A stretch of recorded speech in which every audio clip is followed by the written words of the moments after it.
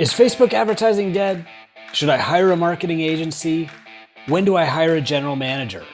How do I buy a building? Should I carry supplements? Should I add more programs or go deeper on my core programs? These are all amazing questions that I've had over the last few months through email. Today, I'm going to answer these questions one by one in a segment that we call Q&A with Coop. If this helps you, hit like or subscribe to our YouTube channel or to whatever podcast platform you like listening to. Every few months, I like to do a Q&A episode. I get amazing letters from you through my email, chris@twobrainbusiness.com, usually in response to something that we post. Now, we post free content every single day. And so the first question that I'm going to answer is one that I've had several dozen times over the last few months, and that is, how much content is too much? In general, you're not publishing enough content. As someone who publishes a blog post every single day, a podcast 2 to 3 times a week, and a YouTube video at least twice a week, plus videos in our private Facebook groups, plus guides in gymownersunited.com, I'll tell you, it is very hard to reach a threshold where you're publishing too much content. Even talking with other business coaches in different niches, nobody publishes as much content as we do. And I first asked this question of Seth Godin 10 years ago. He was publishing a blog post every day, and I thought, gee, maybe that's too much. And he said, Chris, it's never too much. The reality is that nobody goes through your back catalog. So the stuff that you said 2 years ago is not getting looked at. People also don't pay attention to every form of media that you have. So if you're saying the same thing on your podcast as on your blog, nobody is reviewing both and rolling their eyes, right? They're getting it one place or another. So the short answer to the question is, there is no such thing as too much content. Staying in front of people, giving it to them in a medium that they enjoy consuming, like a podcast or a video or a blog, that is more important than feeling like you're repeating yourself. Trust me, you will get tired of your own content long before your audience ever does.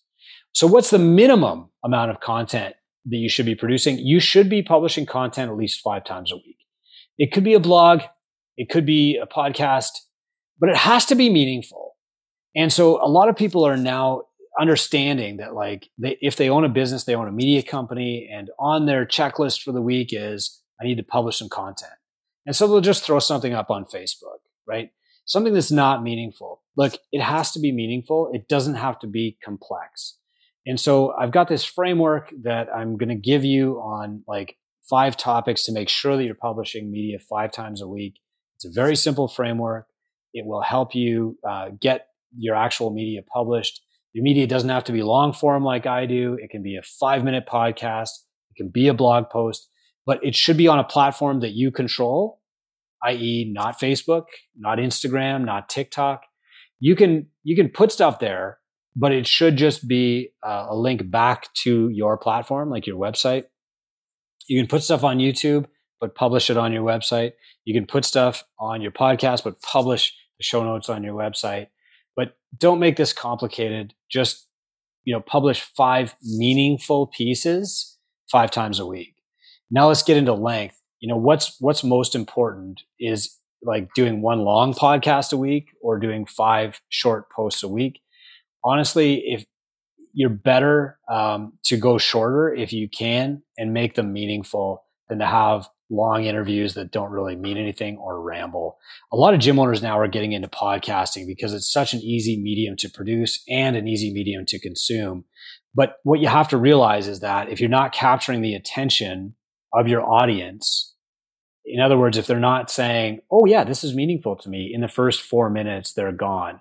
And so if you do a show where you're not answering the questions that they care about, you're not talking to the people that they're interested in, and you're just rambling, they're going to stop. So before you produce a podcast, make sure that you've got 12 very clear and concise topics in mind to produce the first 12. If after 4, you're bringing in a co-host, talking about the weather, doing inside jokes, you're in trouble. So how much content? 5 times a week. Podcast usually 20 minutes or shorter, and YouTube videos 5 minutes or less. Blog posts 250 words or so. Make them good, make them concise, but get them out there. Second question I got is Facebook advertising dead? And this is coming from people who maybe they've had like a lower return on their Facebook ads. Maybe they tried Facebook ads 3 times 3 years ago, a year ago. They didn't get a good ROI. The key here is that you really can't answer this question for yourself until you've looked at your entire marketing funnel and done an audit. So a lot of people who said they tried Facebook advertising and it didn't work, or they tried Instagram or they tried billboards, really haven't audited their whole funnel. So they don't know what's actually broken. Think of your marketing like a chain. The first link in the chain is your advertising, and its sole purpose is to get people to the next link in your chain, which is your website. And its sole purpose is to get people to the next link in your chain, which is your No Sweat intro. And its sole purpose is to get people to sign up, the next link in your chain. Well, any of those 4 links could be broken, and you won't be able to tell the difference unless you audit them. So maybe your Facebook ads are working just fine. They're doing their job, which is getting people to your website, but maybe your website sucks. And, sucks means that it's not doing its job of getting people to your NSI. Right? Maybe your website is just too artistic and not purposeful. Maybe it's not doing its job. Maybe it's got the wrong language. Maybe you designed it yourself and, you're not as good as you think you are. Or maybe your designer doesn't understand the purpose of the website and they're creating a brilliant work of art instead of something that converts. Or maybe you're bad at No Sweat intros, right? Maybe the people are coming in, but they're not signing up. And you're saying, these leads are all unqualified. You really have to audit to answer this question for yourself. The audit is not complicated. Your Two Brain mentor can walk you through this. We have like a marketing funnel audit tool that you can use. But the reality is that Facebook advertising is working incredibly well for a lot of people.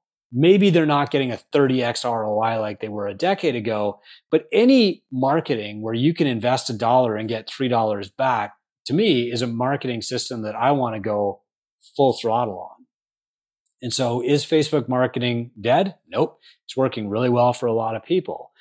Is it different than what it was 3 years ago? 100%. Is it different from what it was 6 months ago? Probably. Is it effective for you? You have to test it and audit it just like every other system in your business. Next, should I hire a marketing agency? I really don't like this. I don't like outsourcing nearly anything in your business. But when you do outsource something, you want to go through this process, okay? So first, you want to do it yourself. Then you want to systemize it. You want to write down exactly how it should be done. And you're going to systemize it from your own experience. Here is how I do it. Then after you've systemized it, you want to optimize it. Right? So you want to tweak it a little bit and see could I do this a bit better? But within 3 months, you should have a solid system. Then you automate it, and you automate it by hiring somebody else to do it, hiring, somebody like an agency to do it, or doing it with software. But you don't automate it. You don't outsource it. You don't rely on software to do it for you until you've done it yourself, systemized it, and optimized your system. So hiring a marketing agency breaks those first 3 rules because you're jumping straight to step 4. Now, paying a marketing agency might actually work, right? You might pay $3,000 and they might get you leads. Or even paying a VA to do your Instagram stories for you, you might get views on your Instagram stories. But the reality is, if the rest of your marketing funnel isn't set up, then those leads are worthless. It's not going to work because they're not going to go anywhere. And, the problem with a marketing agency is that you don't own the systems. You don't possess the knowledge because you've never done it yourself. So when the agency stops working, and they always do, you don't know how to fix the problem. And then when you fire them, you're starting from ground zero all over again, right? You don't own that knowledge because you don't possess that skill set. The reason that you learn how to change your tire when you're learning to drive a car is not because you're going to change your own tire forever. You might never change your own tire again, but you'll have that knowledge so that if you're ever stuck in an emergency, you know how to do it. And if somebody ever comes along and says, I'll charge you $1,000 to change your tire, you'll know that you're getting ripped off because you know what it actually takes to change that tire. And it's the same with complex systems.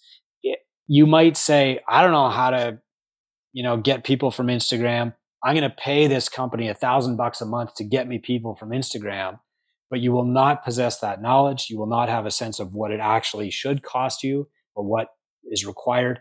And when it stops working, you won't know how to fix it. And in the case of an emergency, because agencies do go out of business, you don't want to lose that access. I'll give you another emergency, especially with marketing agencies. Sometimes the marketing agencies can run ads that are working really, really well in Los Angeles, but they're not going to work in New York. Or sometimes they're going to run ads that they work well for a little while, but then the Facebook rules change and they get shut down. And now you've lost your social accounts, right? That's happened. The other thing too is that the agency has no skin in the game. So they're getting paid no matter what. Their big advice to you always is going to be increase ad spend, because they're not paid based on the ROI that they get, but you are. So if you're hiring an agency, you're getting like a 3x ROI on what you're spending. That's great. When you have time, learn to do it yourself. Not because you're going to fire the agency, but eventually you're going to have that knowledge. Okay. Marketing agencies are, I think, one of the riskiest things that you can spend your money on in a micro gym, because you don't know the ROI that you're getting and you don't know how to replace them. You're totally dependent on them. And over time, it's the law of diminishing returns. You're going to get less value for that service, but you won't know how to fix it or replace them. And you'll be dependent on a service that's losing value. Next, should I hire a general manager? Now, this comes up a lot because I've talked about it in several books, especially Founder, Farmer, Tinker, Thief. So when you're in the farmer phase, you are managing other people. You have staff for the first time. You have to grow your skill set to actually manage others instead of just providing your service of coaching or nutrition coaching or personal training. So you're managing other people. And eventually you'll reach this place where you've got a little bit of extra money, a little bit of extra time. And you think, if somebody else was managing this for me, I could spend my time working on this other stuff. Or if somebody else was doing the billing and the booking and managing the staff and calling clients who hadn't paid, I could spend more time coaching.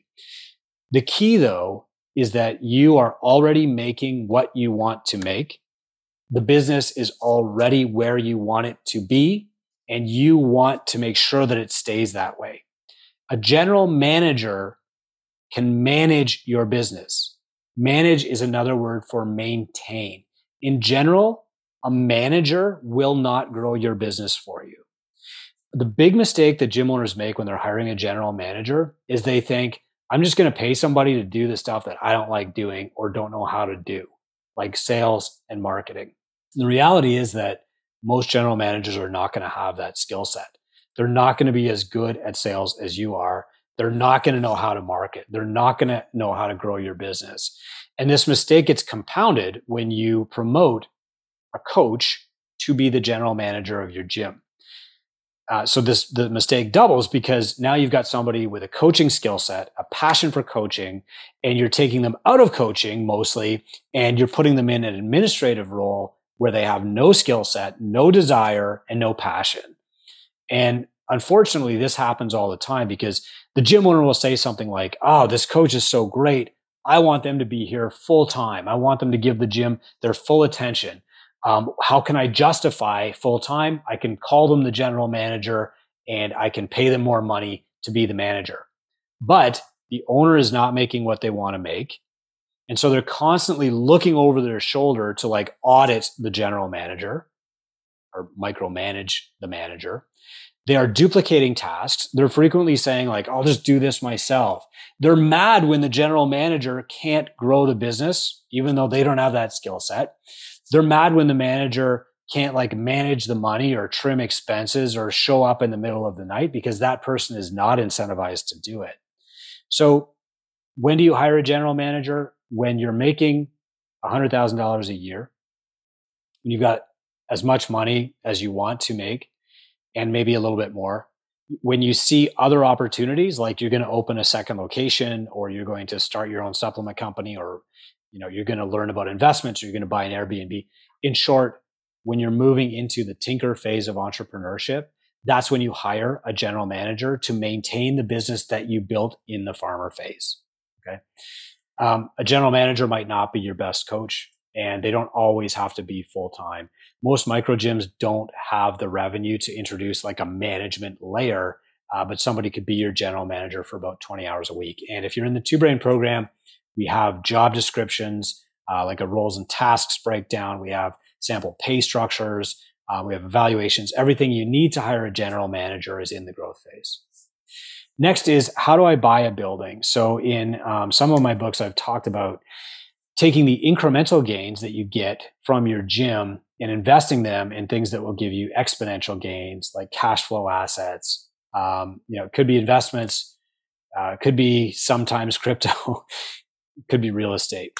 And the assumption that people make is that they need to buy the building that will house their gym. That's not necessarily true. And it's a mistake that I made too. I get it. When you're buying real estate that's going to cash flow, like pay for itself and pay you a dividend, there are options now besides just buying commercial real estate. For example, you could buy an Airbnb. Okay. You could buy something that you rent out somewhere else. And these things will create positive cash flow. The last building that I bought was a self-storage building. And that pays for itself because of the rental income that I make every month, which is greater than the mortgage. So think outside the box, literally. You don't have to jump to buying the big commercial building in which your gym is in. I did it first. It took me like 2.5 years to actually find a spot. It was tough because I didn't want to actually move my gym. But you can own a building one place and rent a spot for your gym somewhere else, and that's okay, right? Also, another tip, like you don't want your gym to be the only tenant of the building that you buy, because now what you've done, yeah, you're paying yourself the rent that you would have been paying somebody else. But the reality is that now if the building has a problem that you have to fix, you have to take the money from your gym because there's no other money. Or if your gym business struggles, you still have to pay the mortgage. And so, I did it this way, but if you can have a couple of subtenants, that's probably better, right? And it'll, like, number one, it'll help you pay the mortgage off faster. Number two, it'll give you cash flow ongoing. And number three, it'll remove the entire burden of the mortgage from your gym. Okay. All right. What about supplements? Chris, in your first books, you said it was a mistake for micro gym owners to carry supplements. Yes. And that's because back then, when I wrote the first book, it's been 8 or 9 years now, the only way that you could really carry supplements in a micro gym was to stock them yourself. And so you'd have to balance, do I buy a big inventory so that I can make a bigger margin? Or do I buy a small inventory because I don't want to tie up $2,000 in cash in product? And honestly, what would happen is, like, there would always be waste. 10 to 20% of your inventory would just like age out because you wouldn't sell it, or you'd have to sell it at a discount, or you'd have to sell it aggressively. And most micro gym owners didn't have $2,000 lying around where they could afford to waste 400 of it, or write it off as inventory, or even just leave it on their shelf for a month. And so, back then, a decade ago, whatever, buying retail or buying supplements was not a great investment. But now that's changed. The whole market is different now. You can do pre-sales, so you're not going out of pocket at all. You can prescribe or recommend supplements as part of your nutrition program. You can have taster nights. You can educate your clients on what they should buy and just have that available. You can even set up like an online affiliate programs where you never stock anything. The client orders their own stuff through an affiliate website, and you just get paid. And the product doesn't even touch your hands ever. So yeah, I do actually think that supplements are probably a good idea for a micro gym right now. The margins are better. The product quality is 10 times better. And the risk is almost nil. So yeah, I do think that helped, especially because, like, let's face it, this really hit home when like a Popeyes, which is like a GNC, opened up in my town for the first time. And I started seeing clients showing up at the gym with these shaker bottles of crap products that were actually negating a lot of the progress they were making in the gym. So they'd do a hard workout. That would be the catalyst for their progress. They'd be eating smart, and then they'd be taking a whey supplement that had a ton of like corn sugar in it, right? Corn syrup. And they would actually be losing gains. And of course, they would blame the gym. And so I said, look, it's better off for me to find the best supplement for them, actually tell them what to buy, help them make that decision. That's my job as a coach, but also protect my business from the negative effects that they're getting from these other supplements. Okay. And let's face it, like they go to a supplement store, the salespeople are all on commission. They have a vested interest in telling your client that they need hydrolyzed super isotonic whey protein that they don't. And now your client is like spending an extra $200 a month on supplements they don't need and questioning their gym membership. You know, it's a defensive as well as like an offensive position to take to sell supplements. So the last question came up in Gym Owners United. And if you're not in this group, you can just go to gymownersunited.com. It's a free Facebook group that we run. I'm in there. I try to answer questions once or twice a day for free. My mentoring team is all in there doing the same. There's 5,500 or 6,000 gym owners in there who are providing guidance, resources, experience, and advice. It's just a super valuable free place to be. And a question came up in Gym Owners United this week about core programs. So in one of my books, I think it was Two Brain Business 2.0, I provided this list of like supplementary or specialty groups that you could offer at a micro gym. And this list was like 30 ideas deep. Most of them I had run myself. And a lot of people saw that list and said, I need to have 30 programs. I need to have very diverse revenue streams. And that wasn't the intent, but I didn't explain it well.